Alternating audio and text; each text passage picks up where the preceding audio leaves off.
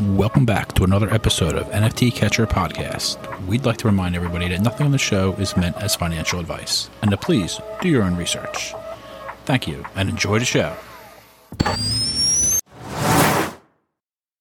Now the subject is NFTs. They're known as non-fungible tokens, or NFTs. NFTs are exploding in popularity. This is a technology that will forever change the way people interact. So it is happening whether you understand it and like it or not. This phenomenon is moving. The digital. You have now joined Jenny from the Blockchain and Michael Keene on the NFT Catcher Podcast.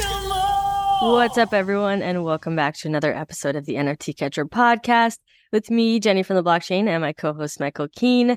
For today's interview, we have Roger Dickerman joining us. He is the creator of the 24 Hours of Art Report, the founder of Artifex project, and host of the Future of Art podcast. Roger, welcome to the show. Thank you for having me. One of the more impressive intros around. I'm very excited to be here. Jenny is a pro. Dude. Wait, what if he was talking about our pod intro music? Oh, the intro music? Well, that's amazing too. That's It's Just Los. Both of them are pros. I'm very lucky. I'm very lucky, Roger. I just get to sit back. Let's go. Well, same here. Lucky to be here. Yeah. And excited for a deep combo. Hell yeah. Hell yeah. Yeah, we're excited to have you. And, we talk a lot about NFT projects, but this is really going to be a good episode about art, NFT art, which, I think our people that are really into NFT art are going to enjoy. But we wanted to start by asking how you got into Web3. Web3 connected every dot for me. I'm a weird one. Okay. So I have one foot firmly in like the business, finance, statistics, data side, and another foot into the art appreciation side. So started for me, childhood, art appreciation, collectibles. Fast forward a bit, a lot of academic rigor, get into business and finance. I worked for a global market making firm. Then I decided to break out on this big entrepreneurial journey with my now wife. We started a fitness and wellness business. That was like where the community, the connection, developing some programs for a lot of people at once came into play. When COVID hit in 2020, that officially ended the business, which was a shame on one hand, but on the other side, we were, burning out a little bit. And for the past several years, I developed a conviction in cryptocurrency. So it was already well on that trajectory. It was, experimenting with poker and the resurgence of collectibles and all sorts of different things. And then in the summer of 2020, I found NFTs. And I found NFTs first as a token of provenance at an auction house. It was actually a big, major physical sculpture being sold for, I believe at the time, over $1 million. And it had an NFT attached to it. And I thought, this is really interesting. Let me look into this further. Soon after, I found Nifty Gateway, a platform that I think we all know. And then I started trading NFTs. And very, very quickly from purely trading them, I started to appreciate them, form relationships with artists, would advise them on different market structures and why they were seeing what they were seeing, and edition counts and pricing and all sorts of different things. And by 2021, really by February 2021, I was like, all right, I need to be here full time, all the time. And that's the beginning. Let's slow down just a little bit, because that's actually really cool. Summer of 2020 is very early. I came in with everybody basically January, February 2021. So you're summer 2020, you're at an auction house randomly because you love art, basically, because that wasn't what you were doing. Like, how did you end up there? And you were like, and what was that exactly like? And who was the artist auctioning off the piece that had like an NFT component? For $1 million. Yeah. So here's the thing. I actually was not fully absorbed in art at that moment in time. So I found it from the tech and cryptocurrency and trading side first, right? So I just saw it as a headline. You saw the word token and you were like, what's that? What is this? How does it attach to the physical? What value is it adding? Like, why would this major auction house do that? Why would they position it like that? And it hit me over the head like a ton of bricks. I'm like, okay, this technology makes a lot of sense. I started exploring more of its use cases. And then I sort of backed into digital art ownership, digital asset ownership outside of crypto. Obviously, I was already a Bitcoin believer, an Ethereum believer. But then my mind got open to a whole lot else. That's awesome. I wish I would have got in just 6 months earlier like that. It was a wild time. Yeah. It was a wild 6 months. It was very, very fast moving. And I guess the beginning of it, like summer to October, all the signs were there. Then Beeple comes into the space in art specifically. That was October 2020 on Nifty Gateway. Fewocious comes in at the same time, gets a lot of publicity through Anthony Pompliano and the Pomp newsletter. And then it just sort of hits face melting frenzy over the months to follow. Yeah. Go ahead, Jen. I was going to say, I joined October 2020, but I wasn't into like all the NFT stuff. I was only into NBA Top Shot. And then I didn't really get into ETH NFTs till like early 2021. So yeah, I kind of missed all that, even though I was early. And it's like, you can just be in different niches and not even know everything else that's going on. And then I had a follow-up question too. Did your wife also get into NFTs with you? As you could probably imagine, I don't know who has relationships or not, but as you could probably imagine, where one person falls all the way down the rabbit hole to the point that they're spending what feels like 24/7, it turned into a bit of a point of frustration where every now and again she'd comment on an artwork and say, I like this or I don't like this. But quite often it was like, stop, just take a minute, take a step back. That's become a lot easier as the years have gone on. But in that peak run up that I think surprised a lot of us in the moment, it was just really, really hard to take that time. Michael, can you relate? Yeah, I can relate for sure.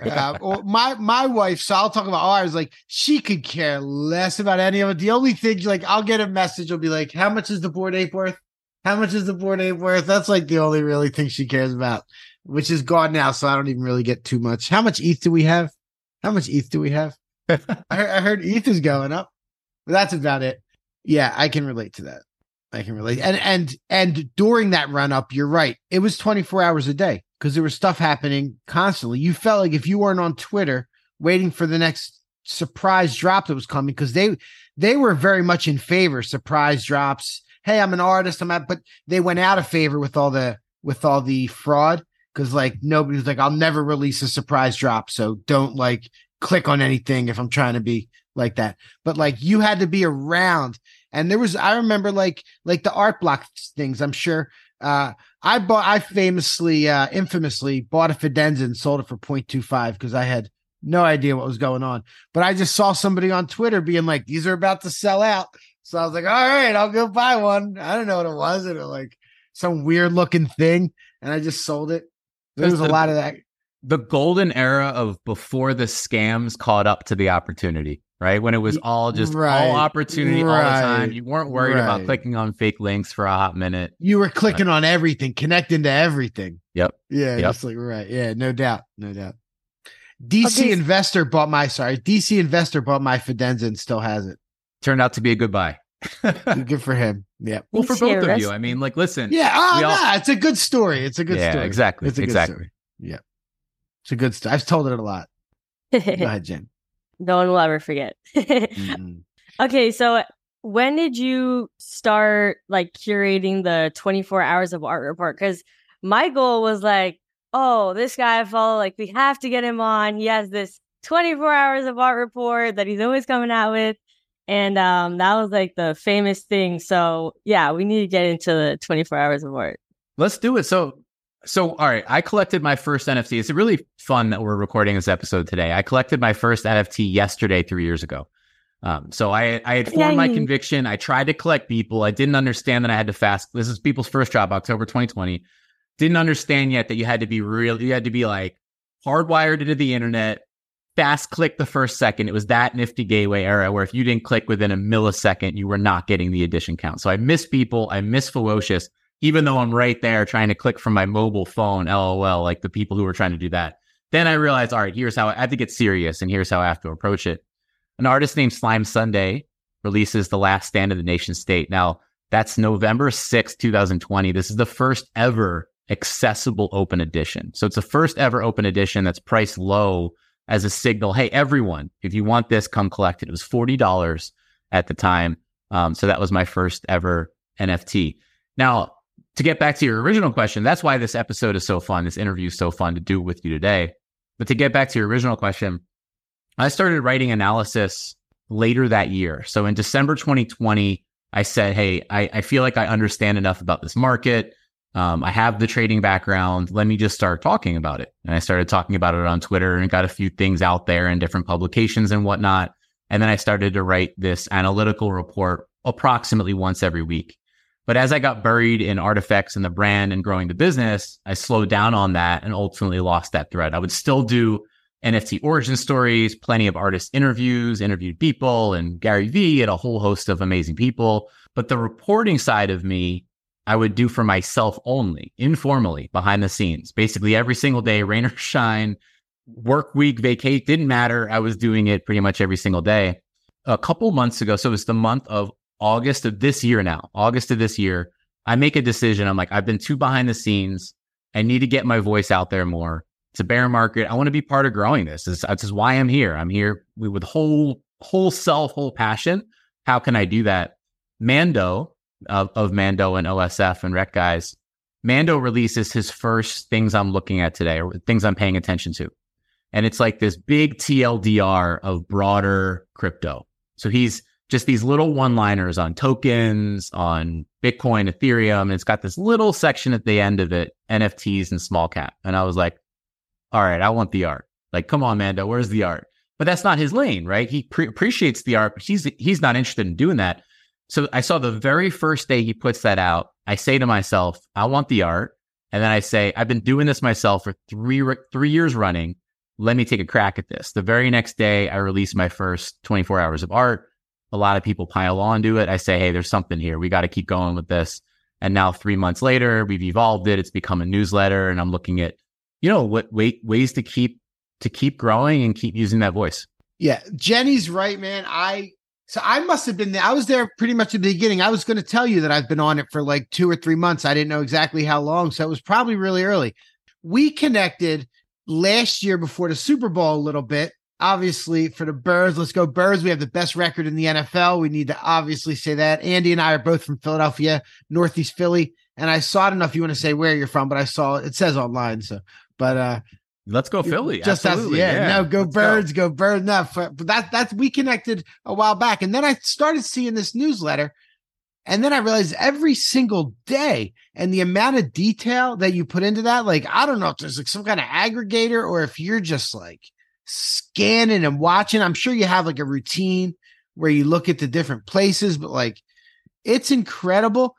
I've learned so much about I've learned more from your newsletter about just straight crypto art than I have from anywhere else in the last few months. I can't tell you how much I appreciate that. I mean, I believe in this phrase, the inspiration ecosystem. I really believe in it. I believe you give and you get, you give and you get. And it's a cycle that ideally you keep playing into that, right? You keep giving and then you find ways to take that back. What I take back, comments like that fire me up, like legitimately fire me up to keep doing this and keep improving it. But I thought, hey, maybe I can lend something of value, but it takes putting it out there day after day to really figure out whether that's true or not. And so hearing that means a lot, man. Dude, it's the truth. I follow all the artists I can on there. I retweet it every time I see it. Like I have the notifications on for it. It's perfect. It's in the morning. Tells you it's a great recap. Like so much information in there, man. Like valuable information every single day. Like I honestly appreciate it. So that's cool to hear you say that. But it's a really special thing. And then I noticed also that there's an actual newsletter for it. So I signed up for that as well. So anybody that's interested in crypto art, I mean, it's the place to see what's happening. How do you collect? What's your process like? Collect for the report? Yeah. Okay. So it's a little nuts. I'll admit it, but again, I'm all the way in the weeds. So why not flex the here in the weeds, right? So it is a process of scooping up a couple different aggregators. You mentioned that. It's a process of going into a handful of marketplaces specifically, because a lot of these marketplaces will not get pulled onto the aggregators. It's a process of being aware of a lot of the specific artist contracts, because some of those smart contracts, they're great for artists, right? I very much believe in that path of owning your contract. Not great for reports. Sometimes they will be left off of all of that. So it's an exercise in awareness. How many things can I stay on top of? And then the last thing I want to mention is the relationships, right? I've had the good fortune and privilege of developing a lot of really positive relationships, and a lot of people outright contribute. They'll send me DMs the day before and they'll say, hey, we just want to make sure I know this isn't going to be on an aggregator. Want to make sure you have this. Obviously, hey, as it goes, sometimes I am filtering out stuff that doesn't necessarily belong on the report or someone's trying to force something on, but I get a lot. You're curating the report for sure. Yeah. Yep. But I get a lot of those messages that quite honestly, those items would not make it onto the report without. That's pretty cool. A little bit of history. NFT Catcher, the original NFT Catcher site from May 2021 was an aggregator of NFT drops. A little bit different, but a little bit similar. Yours talks about sales and stuff, but we were doing a very similar, like a similar thing with respect to gathering information, and people were coming to us and telling us who the drops were. We ended up having 70-some thousand people on our mailing list. We have those emails still. Let's sign up for that. It was a calendar. Well, a bunch of things happened. So early on, the reason the idea came up because I was a ticket broker, and there's a company in the ticket broker world called Shows on Sale that does the same thing. Every morning they list every show and every sporting event that's going on sale. So I was like, the NFT space needs this. This was May 2021 when there was like a few things going on. So they were happening and it was great. And we were doing all the art and we were being as comprehensive as we can, just like the Shows on Sale. But it started to get to be a little too much. And then it started to get to be like in January, February, March 2022 that everything was just starting to be garbage. And like we weren't, we were just trying to be comprehensive. And then it started getting to be that people were coming to us with things that were scams. And somebody went to our website, saw a drop, and it was a scam. And there's no way for us to vet because people just rug pulling whatever. And we gave that person their money back, and we were just like, it's not really, we started doing other things. We got into consulting and there's lots of different things, but that the website ran its course. It was great, but we still do have those emails of it's amazing. And it makes sense too. I mean, especially when markets catch fire and the scam, like I said before, the scams catch up, it's got to be hard to keep your finger on that. Yeah, there was just that's what it was. Like, and that's why we named this podcast NFT Catcher. Yeah, that's NFT. Well, I wasn't even a part of your site or anything, but in the beginning, I was like, I don't know if I'm sold on us doing a pod together. So I was like, you can name this whatever you want. And you're like, NFT Catcher Pod. And now it's pretty much. And if you look at our logo, the green is old school Kelly green, literally the hex code, the exact respect. Yeah. So you see that is what that green is. Love it. So where are we at? So I'll just finish that off by saying that 24-hour report, everyone should go check it out. You look at it. So you basically go through it. You have some pictures of art. You have the highlights of what the sales were.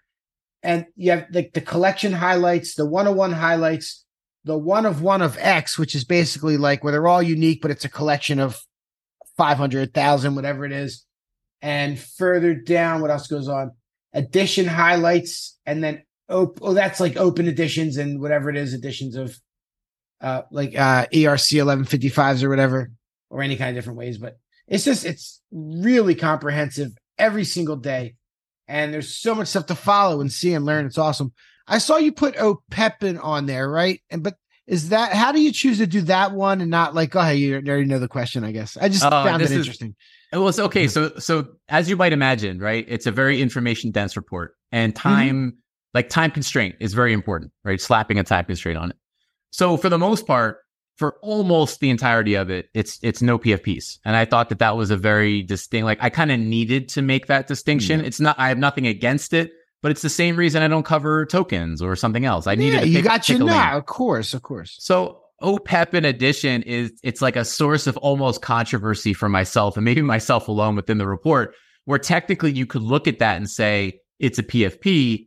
You could also look at it from another side, and you see Jack, who I have just deep respect for as an artist, Jack coming in and collaborating with an incredible subset of artists within it, just collaborated with Snowfro, with the Snow Pepins. So long story short, obviously the collection is doing quite well. And I felt like it hit enough of the line between, and it strays into art often enough that I at least wanted to cover it from a collection volume standpoint. But you'll notice I'm not always grabbing all the sales out of there. I tend most days I'll gloss it and stick it in collection volume. But then when he goes out and collaborates with an artist like Snowfro, I'll make a bigger deal out of it and I'll blow it out into its own section. Totally. Cool. Yeah. I appreciate the perspective there. It's funny that I saw that and thought of it, and that was definitely something you have thought of as well. So it's pretty cool. Let's get into Artifex. Tell us about Artifex. What's going on with it? Because I don't know. I looked, but I honestly don't know too much. So I'm interested to hear, and then we'll have a convo about it. The term that we like to use is Web3D. So think of that as the intersection of Web3, which to us is digital art ownership, right? I find that to be one of the most fascinating use cases of the blockchain. These digital artists who really had nothing to do except form their own businesses or contract to brands, or, you see them light up Times Square, but no way to actually deliver that art directly to a collector. NFTs roll around, blockchain rolls around. So I'm fascinated with that use case endlessly. So that's the Web3 side of it. Then 3D is 3D. I really do believe in a 3D future. I think that in 2021, maybe the thought was that was around the corner. Maybe now we realize we need things like the Apple Vision Pro. We need companies and brands like Apple to really be iterating on this, take us to what still feels inevitable, but maybe just a little further off. So Artifex is the intersection of Web3 and 3D. And of course, we have the fine art angle. So the goal with Artifex, when I hatched the brand in February 2021, we released first in May of 2021. The goal was saying, okay, this place is going to get nuts. Everyone's going to want to be on the blockchain. There are a significant group of artists here and now that are innovating here, that are leading this forward. How do we honor those artists? So believing in 3D, I started to think about use cases for the art that could actually emerge into 3D. Think about like a painting on a canvas, and then the central character of that painting steps out of the canvas into 3D form. Okay. So we have a digital sculptor. The art director of Artifex is Dirk at Work. He's also the art director of Aku. So Dirk's very established, was releasing art himself on the blockchain prior to both of those projects. I had found him through another legend of crypto art named Coldy. We synced on it, and then Dirk came aboard to do the actual sculpting. And then the process from there for us was, okay, who is going to be in this central body of artists? There will ultimately be 100. As of today, 40 of them have been released. And each artist brings a one-of-one artwork. And then we create that digital sculpture of the central figure in the artwork, and that becomes an edition 3D. Okay, so that's what you have behind you. And we were like, when you first popped on, we were like, is it because it looks so good? Is that almost real? So yes. This background here. So, okay, I mentioned the one-of-one, we create the 3D edition, and we kind of didn't stop there. We said, okay, there are lots of amazing places. I'd mentioned On Cyber first off. You can create digital galleries. You can bring 3Ds into those galleries. We said to ourselves, let's create the highest fidelity use case possible and show people what a 3D is capable of. So we started playing around with Unreal Engine 5. That's of Fortnite and Epic Games, right? We started playing around there. We built 18 custom worlds. And what you see behind me is the world of Raf Grassetti. So Raf Grassetti, the infamous art director of God of War, now building a AAA game over at Netflix, has released some fabulous art on blockchain. He's an artist who's been aboard Artifex as one of the current 40, and this is one of those 18 custom worlds. So back here, that's the 3D. That's part of Artifex, right? So the room's kind of based around that. It's modeled after an atelier, like a sculpture studio in Italy, actually modeled it off of the blueprints of a place that Raf enjoyed. An atelier. Atelier. Like what a word. That's a good word. I don't think I've ever heard that word before. I've ever heard that one. Yeah, it's a good one.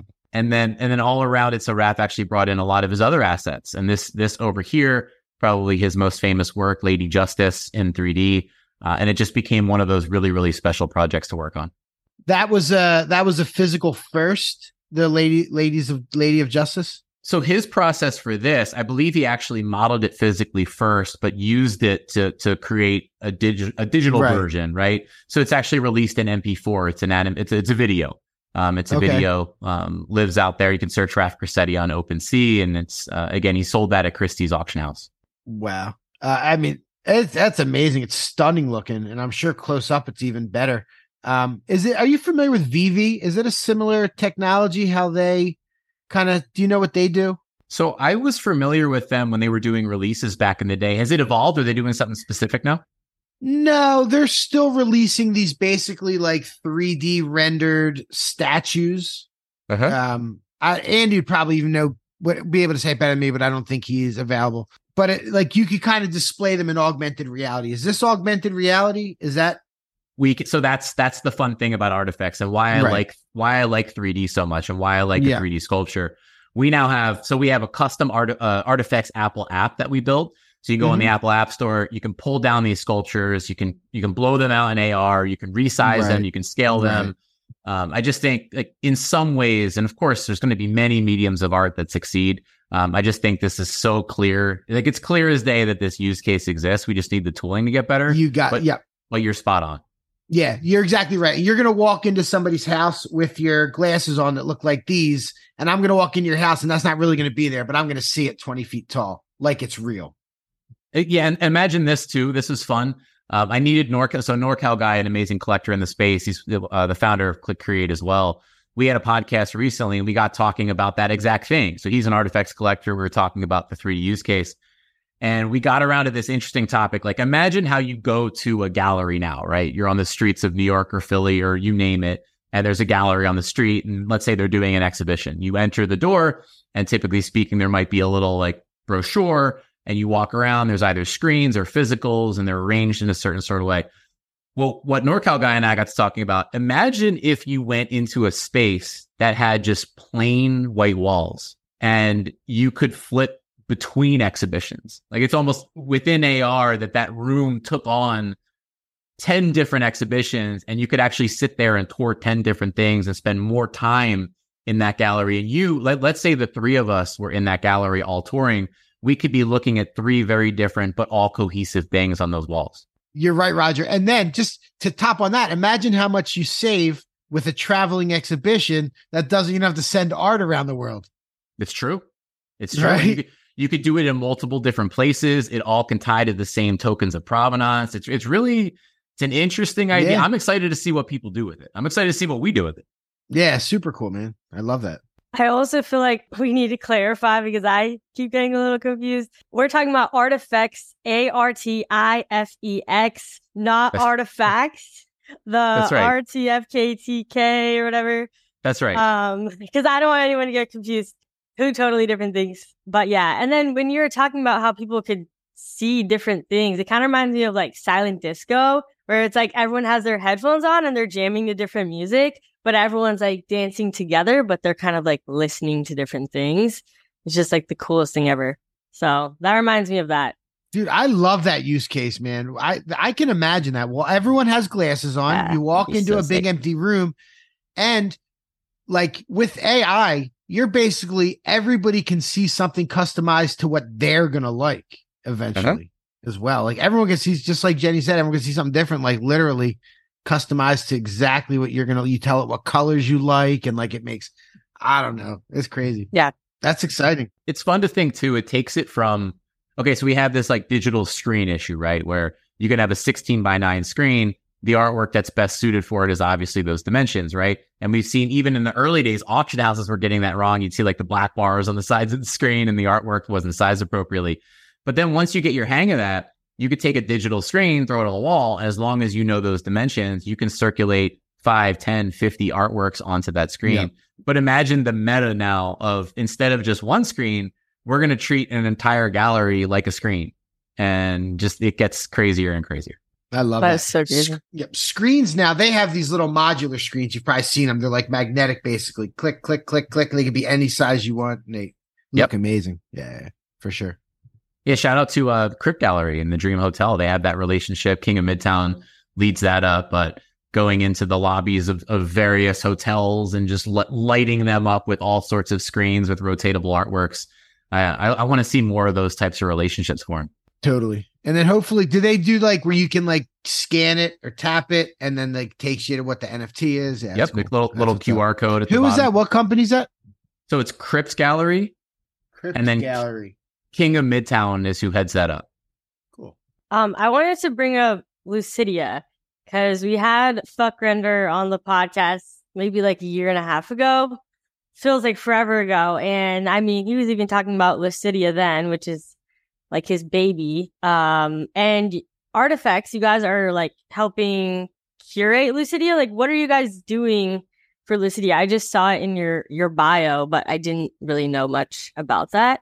Yeah, that's a fun one to talk about because Fred, Fuckrender and I go back to 2020. That was the year he started minting on blockchain. He started on Super Rare first with 101 Works, and then he came over to Nifty Gateway at the tail end of 2020 and did his first release there. And I remember even from then, the scale and the scope of how he was approaching his art, it really did seem like then he was seeding his universe, right? Creating something sort of bigger than a singular artwork. And then he comes out with Fuck Renderverse, which was the original name of Lucidia, releases that in the calendar year 2021. But why I've always been so fascinated with that is, number one, he's a great artist himself. Number two, he has this vision to incorporate other artists. And then number three, he leans all the way into 3D, no surprise, Unreal Engine, building this out in such a way where I like to use the term future-proof. Like some of these concepts you can see being very relevant to 5-10 years down the road if you keep evolving them. He's sort of creating this canvas that I think the use cases for will increase as the years go on. So where Artifex comes into play with Lucidia is in recent history, this is now 4 to 5 months ago, Lucidia is going to be coming out with their first, call it art era, right? They're terming it era, ERA, and releasing 5 or 6 artists within that era. And then we started talking, and then Artifex does a lot of, let's say, some consulting, some curation, along with our core function of creating digital sculptures. And it just made sense. Fred and I had that long-standing relationship, a lot of respect for one another, loved what he was building, evolving it into Lucidia, now them going out and doing different events. Us talking about that AR use case. I mean, they have concepts that are perfect for projection mapping and AR and all sorts of cool stuff. So anyway, long story short, that's what we do. We curate for Lucidia, and we're actually coming up on the last one of the year in December. Nice. Sweet. Thank you. All right, Michael, I know you got more questions. Yeah, no doubt. So I want to talk, I don't want to dwell on it, but you were a consultant for the Akutar, right? Akutar when it dropped. So, Micah Drew Johnson, you probably got connected with him early on Nifty Gateway. He was one of the first artists I was ever told about on Nifty Gateway. One of my buddies, I got into NFTs just like Jenny. The first thing I found was Top Shot. I wish I would have gone to ETH first. I didn't. Went to Top Shot and VV. But he was like, yo, this ex-baseball player's dropping art and it's so cool and it's this character. And I loved it and followed it and loved everything. And and Mike has been amazing and it was fun to watch. And then the Akutar drop happened. Were you a consultant when that was going on for the actual drop? So when Akutars were coming into existence, I was not officially on the team, but Micah and I, as we said, like we're basically talking every day. You were already buddies, right. We're talking about how I was kind of giving that perspective to him of how the market looked and felt at the time, what the situation was. And, I think pricing decision, like a general philosophy of mine, I think pricing decisions, I tend to believe in a market plus discount philosophy. I really like a healthy ecosystem where you're sort of passing some value to collectors. So my recommendation is always price as late as possible so you can get the most honest take of where the market sits at that present moment. So yeah, we had a lot of fun talking leading up to that release, which I think, like, historical contract error aside, was one of the more successful releases we've ever seen. It absolutely was, right? And that's what I was going to say. Like, I just wanted to ask, like, what was that? We talked about it when it happened, obviously, and it wasn't anything to be happy. I mean, it was a horrible situation. What was that moment like when they realized there was a mistake and that it's like locked forever? Was it like trying to scramble to, like, there gotta be a way, like, and even in the aftermath, by the way, Micah handled that like unimaginably well. Like, we're just going to keep going. I'm going to keep grinding and it's going to be all right. We're going to get past this. Like, it was really impressive. But what was just that moment like? Because we've never talked to anybody that was in the middle of that. You bring back all the feels. Did I mention that it was $37 million? So is that the number? I don't remember. 34, but like, all right. So, sorry. We go back in time. So, all right. So where do I sit? So Micah and I are getting closer. I'm helping with some of the market, the analytics, how to approach things. Obviously a big collector, right? Have a lot of Aku myself, a lot of belief in the project. And so the conversations get more and more frequent. It's everything's heating up, getting ready to release, but I'm not officially on the team. And so guess what? I give my last batch of advice. I kind of have, an idea of where I think things are going to fall. And then I shift purely into collector mode. And then for me, I was, all right, I have all of my chapters and I had all of my mint capacity for Akutars, what I was going to get airdropped at the time. So I'm just looking at that. I'm ready to go. And then it happens. And I remember we were going on vacation the next day, literally flying down to Florida the next day. And I remember it's the night prior and all this stuff starts to hit. And I remember, as you might imagine, running a release, they have a million things flying around. They're in a war room overseas, stuff's coming left and right. I'm trying to get a read on whether there's an issue or not. I think there was moments when it felt like everything was fine. And then other moments where it's like, no, it's not. And then, by the next day when we're taking off and flying down as a family to Florida, it's like, okay, this is a thing. There's probably no way out of it. And then it becomes, all right, how is it going to be handled from here? And then, I sort of had one foot in both camps. I'd spent a lot of time with Micah. I had all the empathy, and it's like, you feel how gutted everybody is. You feel gutted at the same time. And then the other side of me is trying to understand as a collector, like what's going on. How's that all going to shake out? It became a really, really interesting week, but you keyed on something important. I feel like when something like that happens, you see what someone's made of and how they're going to handle a situation. I do feel like he handled that as absolutely well as you possibly could once there was an understanding of what was up. It was very impressive. Sorry, I'll let you talk in a second, Jenny, but yeah. I remember specifically because I was in those Twitter spaces listening to him talk. The whole team was there right away. I remember I don't remember who exactly it was, but I remember him there and specifically hearing him talk and almost seeming like nothing really happened, like nothing real bad happened. And it's a lot of money. What it really reminds me of is how much money was flying around. Like we would burn $100 million in gas sometimes, like it was nothing, like in this space. Like it was like there was some money flying around. And I cut you off there, Jenny. I'll let you No, I was just going to say, like, for the listeners that are like, what happened? Like, we need to say. So I was just going to, like, clarify that. And correct me if I'm wrong, but basically there was, like, a bug in the contract to where all of the money that, people bought all these Akutars and, they minted, and all that money ended up getting lost in cyberspace, I guess, and nobody had access to it. So it's not like the team got all the money and like nobody got any of the money. And the money is locked in the contract, I think is locked in the contract. Okay. I think that's what they say, right? It's locked in forever. The contract. I know. Yeah. So that's what thanks for the clarification. I know Roger and I are just going off on topics, but what do you think would have been different with Akutars, with Aku Dreams, if that money would have been available? What do you think would be different right now? Well, it's all about scale, right? I think scale is hard no matter what. I think you can look at what Bored Apes is trying to do. Okay, they're trying to build a game that is hard. Building a top end game is hard with hundreds of millions of dollars, right? And getting the adoption, the usership, the stickiness, like that is hard with hundreds of millions, let alone anything else. But scale is the real issue. And when you have a character like Aku, which I think everyone saw themselves in to some extent, everyone saw the path, the mission.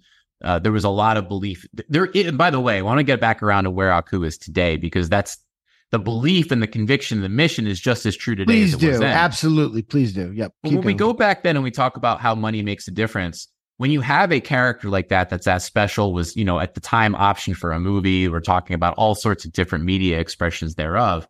That was the metaverse era, right? Everyone was trying to build the next metaverse. And when you would have a character like that can be expressed in a game, in 3D, right? Like in shorts, in animations, losing that money, it takes away the ability to scale your team to meet some of those ends yourself, right?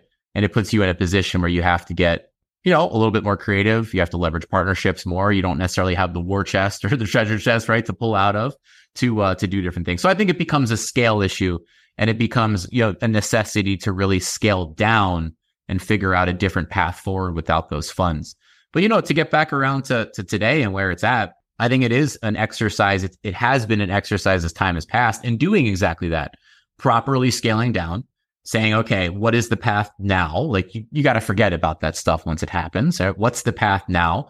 It's still a character that has as much of the mission as it ever had. A lot of people still rally around it. There still is a very strong core community around that character, and it's figuring out a new path forward. And so Mike has talked about, sort of different North Stars, media expressions in the future. where this character will go. He's hard at work on art based around Aku for Art Basel. It's going to be Aku's really first splash from an art perspective at Art Basel, which I think is really interesting. And the man's building. So, scaled appropriately, I would say, for the here and now. And then now, once you do achieve the scale that makes sense, then it's all about execution. I still want to see that character go on to do a lot of amazing things. So do I. I love the character. Mike is awesome. I want to see that thing on Netflix and movies. I absolutely do. And I think that's still in the realm of possibilities here for sure. What's the Art Basel details? What are they, where's it being displayed? I don't have the specifics, but Mike is starting on socials, which is highly encouraged. For those who don't know him, give him a follow. Like you said, goes way back to the year 2020 on Nifty Gateway. Yep. Was launching artworks even before Aku. Has a really interesting juxtaposition, right, of a very serious physical art career.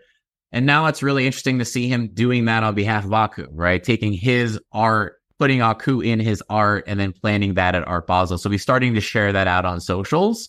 So a lot of different teasers building up to something that should be good. That's what's up. I'm excited to check that. I'm an Art Basel OG. I've been going down there for like 15 years. There we go. NFTs. Yeah. Love Art Basel. Love Wynwood. That's my spot for sure. Yeah. At I think last year NFT Now they did a whole thing at Art Basel in Miami last year, and maybe I think it was during Art Basel, and there was like the Gateway. There was a whole like Akutar statue there. I remember seeing. I was part of arranging that. That was a lot of fun. No, that's cool. Love the guys at NFT Now. I actually did a one-on-one fireside chat with Micah on the stage then that year, and got the statue down there, which was like a last minute, getting everyone kind of chipping in to make that statue happen on site. So that was really, really special to see that take place. And yeah, this year they're back at it, the Gateway, this time on South Beach. What happened with that statue? Like, where does it go? Who's like holding on to it? It's, what's interesting. We see some companies that are experimenting now. I'll mention Transient Labs with like story inscriptions, like adding context to different artworks and different things. That statue needs like a lineage of inscriptions, right? So it sort of gets forged and then it goes on display in a public park in Philadelphia, right? Shout out Philadelphia. Spends a whole bunch of time there, gets on a truck, gets down to Miami at the Gateway, NFT Now. Spends a bunch of time there, gets carted back up to Philly. So I believe, and don't quote me on this because I do not know this factually today, but I think it's in Philadelphia at the moment. But that is a very, very seriously constructed statue with some very slick AR capabilities. And I hope that I hope it has a bit of a tour ahead of it. Wow, that's dope. Love that. Nice. Where did you say you saw it, Jenny? I'm trying to remember in Miami at the NFTs. You got the Gateway. Like I did go to that. I did go. Yeah, downtown it was Miami. Like outside, I did go to that. Like when you first. Yeah, I remember seeing it for some reason. The thing of the statues. Did you guys ever go in Wynwood in the that statue garden they have, like the Wynwood walls, the museum where there's all the statues in there, like Hebrew Brantley, and they have like the painted walls. Pretty cool area. That for some reason, that's what I keep picturing. But I do remember seeing the Aki one, but I'm just not placing it. Whatever reason. There's a lot of stuff mixing up. Yeah. You coming for Basel this year? I'll be there. How about you? You'll be there? Yeah. Well, I live down here, so I'm always here. Okay, so perfect. This is my hometown conference, so I'll be down there. Hey. That'd be great to connect. Yeah, absolutely. You brought the Philly vibes down there permanently. Oh yeah, for sure. For sure. And it was great when we beat the Dolphins a few weeks ago. That was nice. So true. So true. Yeah, that's always nice. I was getting a lot of texts. They thought they were going to beat us. Nope. Nice. So what else we got? I thought this episode, I was like picturing we were going to talk about all kinds of art, Rafiq Anadol, Matt Cain, whatever, but we got into so much cool stuff. And I know Jenny always cuts me off at an hour because she doesn't like to go too much longer than an hour. So I'm going to ask my final question. This is one I really like to ask people, and especially I'm going to like to ask you, and you can have as few or as many as you want, but any artists out there that you think deserve some more shine, some really talented artists, some people that you think that people should follow and check out that you're fans of, I'd love to hear. I'd love to get some recommendations to check out for myself. Yeah, so I'll go all over the place for this. I'm going to go all shapes and sizes, right? I'll give you some major ones and some smaller ones, and they're love it. But all to me equally valid, of course. Like, let that be said. So the first one I'm going to give you is an artist named Han, H-A-N.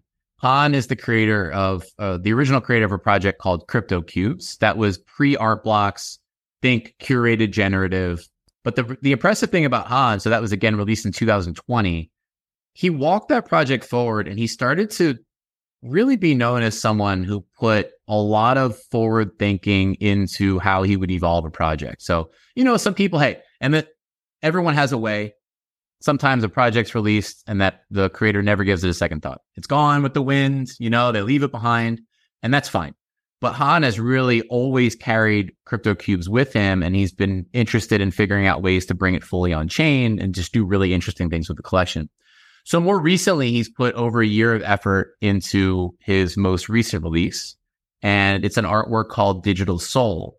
But the interesting thing about the artwork is that the artwork is the smart contract, is the marketplace. So if you think about some of the issues with different token standards, we had the whole royalty debate, right? Where platforms could set royalty, let people adjust royalties, then have default zero royalties, created a big uproar, a lot of opinions from both sides. Having the smart contract be the art piece allows you to run every function through the smart contract. So you don't ever have to interact with the marketplace. I don't ever have to go to an OpenSea. I don't ever have to go to a Blur.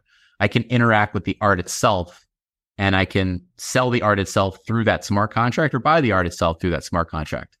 It's a bit different than a token standard. It's like a smart contract standard. And I think that type of out-of-the-box thinking and that type of doing the due diligence to walk like a very serious and innovative piece of technology forward, it represents the future. Like, will that be the standard? I don't know the answer to that, but I know it's going to be something like that. So I really think he's tapping at where it makes sense to go along this. So I'm going to give that a big shout out. I know it's kind of a brain breaker. It's a big concept. Definitely sit with it for a minute. It took me a minute to wrap my head around, but the artist itself, he really is merging very thoughtful art with the technology. And I think he's like one of the best representations we have of, crypto art, let's say. That is really interesting. And I found him. It's at Han RGB on Twitter, if anybody wants to find him. So, so let me ask you a question. So I get that. It's actually a really great concept. You don't have to worry about the marketplace. It's selling right on chain, but then you have to go to Etherscan to do it, or there are other ways to do it on chain, because Etherscan would then be like the marketplace, kind of. So as with anything, like it's going to take better tooling around it to get it to a frame of adoption, right? Got you. So Han has built a website around it. That's a great step, right? So when he builds a custom experience around it, when you're interacting with that website, it can make you feel like you're interacting with buttons that you've been clicking for years and years and years. Right, but you're just interacting with the contract. Bingo. Oh, that's really cool. Got you. Bingo. I love that. Love that. And he just does it. It's custom for his contract or whatever. Exactly. So it's going to take, I imagine there's, if this becomes a standard that's adopted, I imagine there will be custom UI UXs that can easily be wrapped around them and just make people's lives easier on that front. Who'll do that is probably Manifold. There you go. Manifold and Transient. They're the two leads on that side. Yeah. No doubt. Cool. All right. So that's Han. Now let's go over to Yatrada, right? Have either or both of you heard about anything going on in Yatrada's world? I haven't. I think so, only because wasn't that being talked about on your last Twitter space? I've been talking about it a bunch recently. Yeah. So one of your last Twitter spaces, I'm always on Twitter space. Sometimes I'm half working, half listening. Sometimes I'm not always, but I remember following Yatrada, but you could talk about them because I want to hear. So Yatrada is a group of Ethiopian artists led by Kia, who's wonderful. Also Kia and Joey L, if you're familiar with the photographer Joey L, right? They are a couple. They're just amazing people. But the group of artists that is Yatrada, they came onto the blockchain in the year 2021. They've released artwork to the tunes of hundreds of ETH. They've been very, very successful in the space, releasing several distinct collections. But most recently, they've come forward with their latest work. A lot of times they're great storytellers. They're great storytellers. They always shoot on site. So typically that takes place in Ethiopia, right? Using various backdrops there. This time they're coming back to tell a really fun story. Story of Adam and Eve is one we all know well. Adam and Huan is the Ethiopian version of Adam and Eve. So it has a little bit of its own tale to it. They're telling that story through art. It's 13 artworks, all released. And listen, they're taking a very, very serious approach to their careers right now. I think I've been advocating a lot for them because I think they represent the fine art path of crypto art. And I think it's really important to have artists who continue to lean heavily into the blockchain. Like they want this to be their use case for art release. And yet they're being adopted into the Saatchi Gallery. They're being adopted into Paris Photo. You can see them crossing over into high-end events. And I think it's going to be people like them and groups like them that stretch this space and help us grow this space and gain respect for this space. So that's why I want to shout you trade out.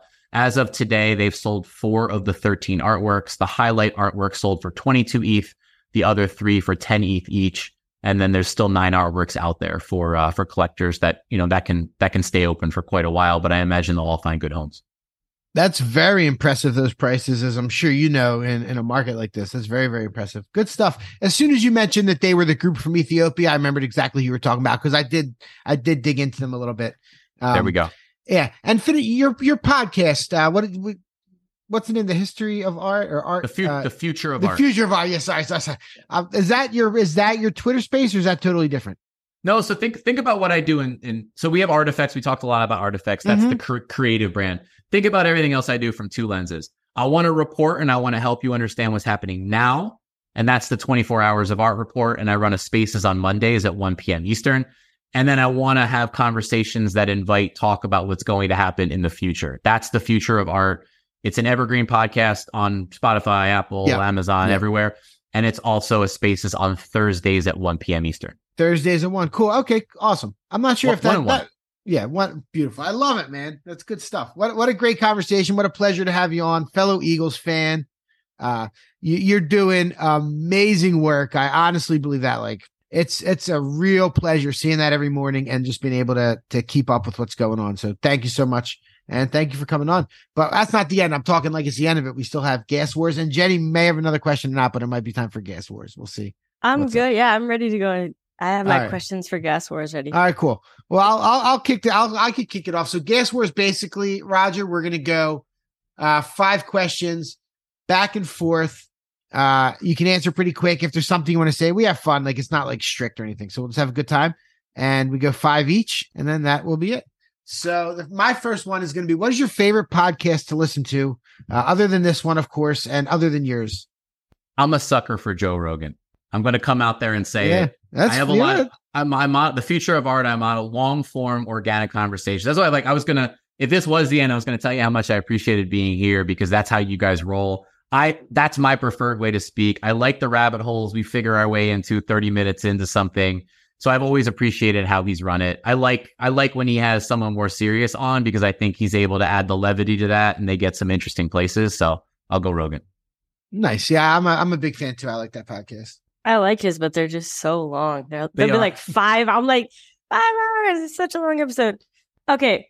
Favorite Thanksgiving meal in honor of Thanksgiving coming up. It's coming up. I'm excited. Thanksgiving is one of my favorite holidays. Absolutely. I'm a fan of the perfect bite. So the perfect bite to me is like dry. I always think about turkey as dry, but then I think about turkey either with stuffing or with sweet potato. It can be one or the other, but the perfect bite to me is an equal ratio, an equal combination of dry turkey with one of those other two. That's nice. Do I get to ask you as well? Like now I want to know.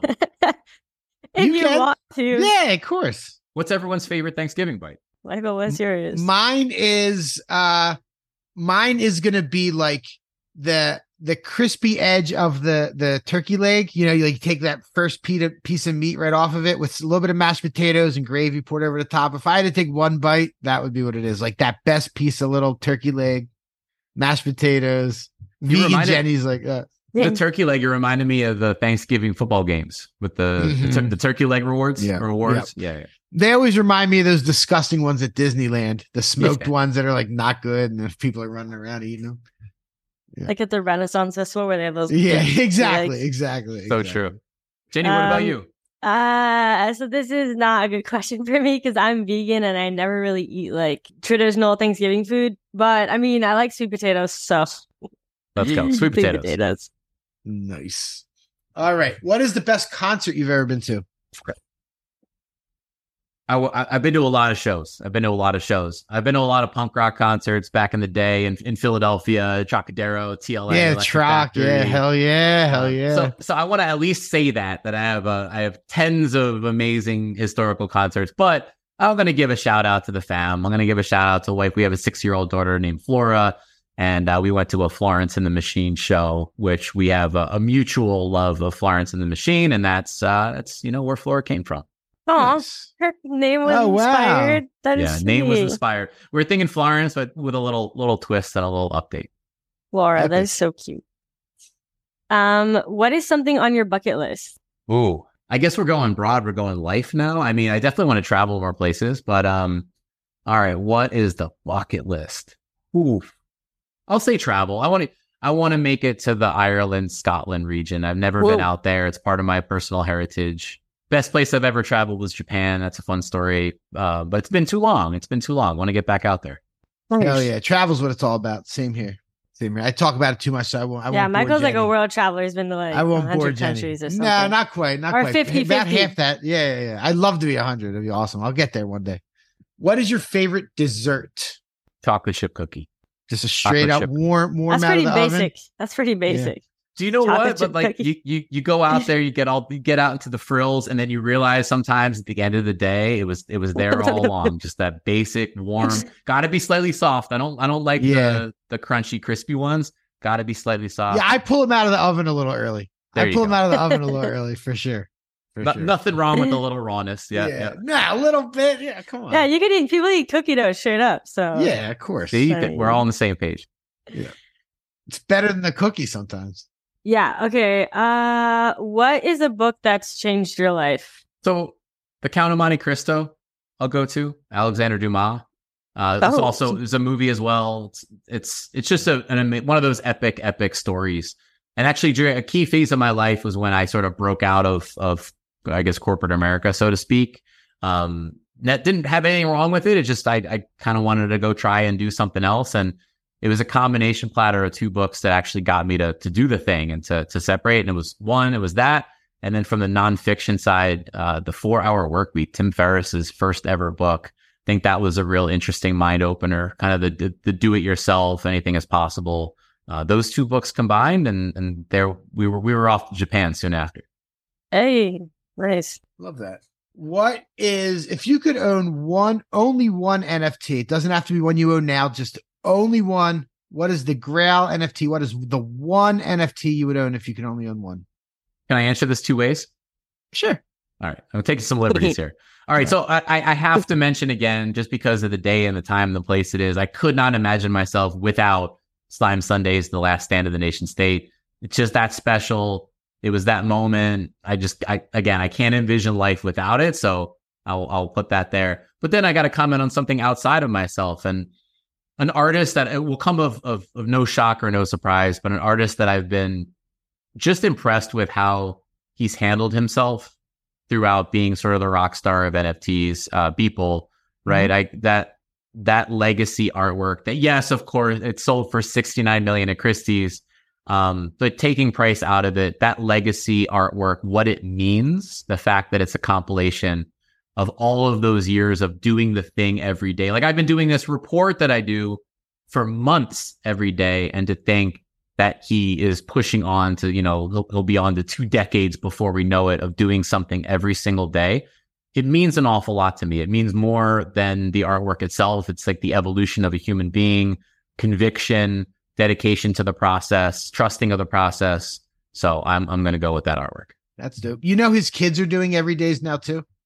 Did you see the Fred guy interview? How perfect is that? Yeah. Pretty funny. Okay, this one's pretty light, but what is your astrology sign? Oh, I'm Aquarius. Aquarius. Jenny, what does that mean? I'm not like... I honestly don't know. She's like, oh, really? I honestly don't know. Really? But that's a water sign, right? I'm a water sign too. I'm a Cancer. So let's go. There we go. Leo. Oh, okay. Leo. Whoa, right. that was bad. Leave that in, Andy. Don't cut that out. Yeah, cut that out, please. Cut out my roar, my horrible. All right. No. What is your favorite comedy movie or show? What makes you laugh? I'm a Seinfeld and Curb guy, so going old school. Yeah, new school. Curb's amazing. I'm a Larry David guy for sure. And then I'm going. Listen, I'm opening up to you today. I really do have this super cheese side. I got the dad puns and all that good stuff.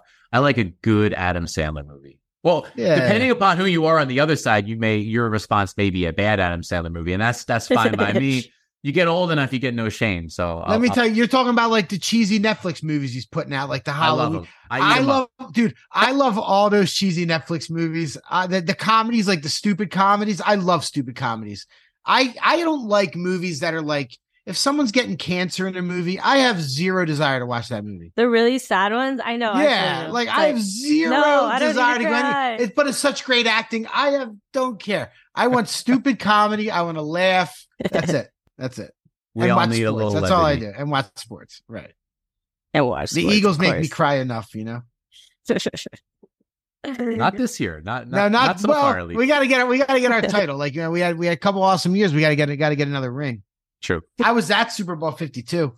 Sat right in front of Steph Curry. Took a picture with him right after the game. That's great. That's a good. Yeah, that's a good reference there. Oh, that's your PayPal profile picture. Is that what it is? Me and Steph? I was going to ask you about that. I'm like, wait, when did you meet Steph Curry? Yeah, Super Bowl 52. He's like, oh, is that it? I didn't know. I had no idea that was on there. That picture of Steph, and I have a.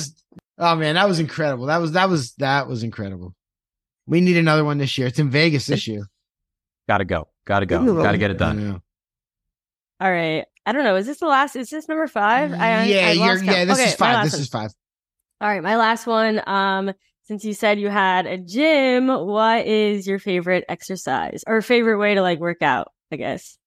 I'm a big body weight enthusiast. Like I like nothing more than, so I'm a big, be able to do what you want to get done regardless of surrounding circumstances. And so, the one piece of equipment, so to speak, is like a kettlebell. You talking about? Okay. Go ahead. Just like I was guessing. Give me a basic bar, and then everything else like can run and sprint, pull-ups and chin-ups over the bar, push-ups off the floor, a lot of squats, various like single leg deadlifts and stretches, a lot of core, plank, stability, ball game. Like that's where I'm at in my life. I've gone through all the heavy lifting phases and the deadlifts and everything, and I have a lot of respect for them, but I like to just be, I don't know, free as a bird, don't need an official gym, just able to get what I need done. I like that. Yeah, just be able to use your body as your weight and do stuff. That's great. Okay, cool. Well, yeah, there we go. Gas. Thanks for you survived. You made it through. Let's go. I like a rapid segment. I like a rapid fire segment. Yeah, and it's fun because it's like it's not really about NFTs. It's kind of like different questions. Changes it up. Yeah. Switches it up, makes it exciting.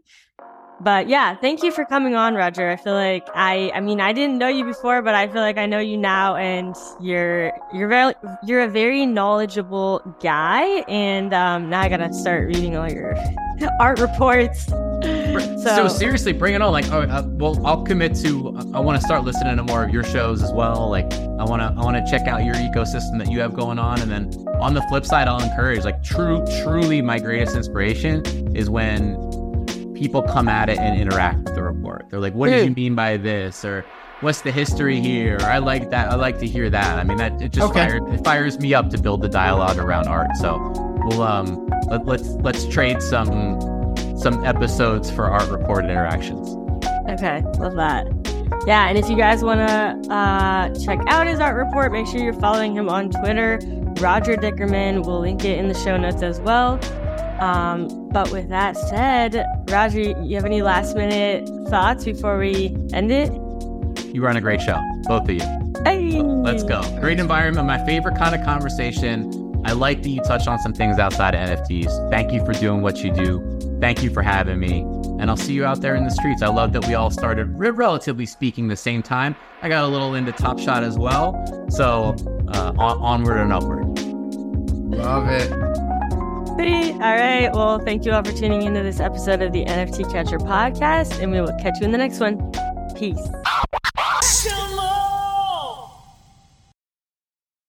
Thank you for tuning in to the NFT Catcher podcast. We hope you enjoyed today's episode and learned something new about the exciting world of NFTs. If you enjoyed today's episode, please take a moment to subscribe to our podcast on Apple, Spotify, or wherever you listen to your podcasts. And if you really love what you're hearing, please leave us a rating and review on your favorite platform. If you want to stay up to date with the latest news and insights from the NFT space, be sure to follow us on all the socials at NFT Catcher Pod. You can follow Jennifer at Jennifer_pseudo and Michael at NFTicket. I'm your producer, Andy, and I'm at AJC254. Our theme song's by It's Just Los. We always appreciate your feedback and support, which helps us reach more people and bring you informative and engaging content about NFTs. We look forward to bringing you more great NFT content in future episodes. Thanks for listening. Peace.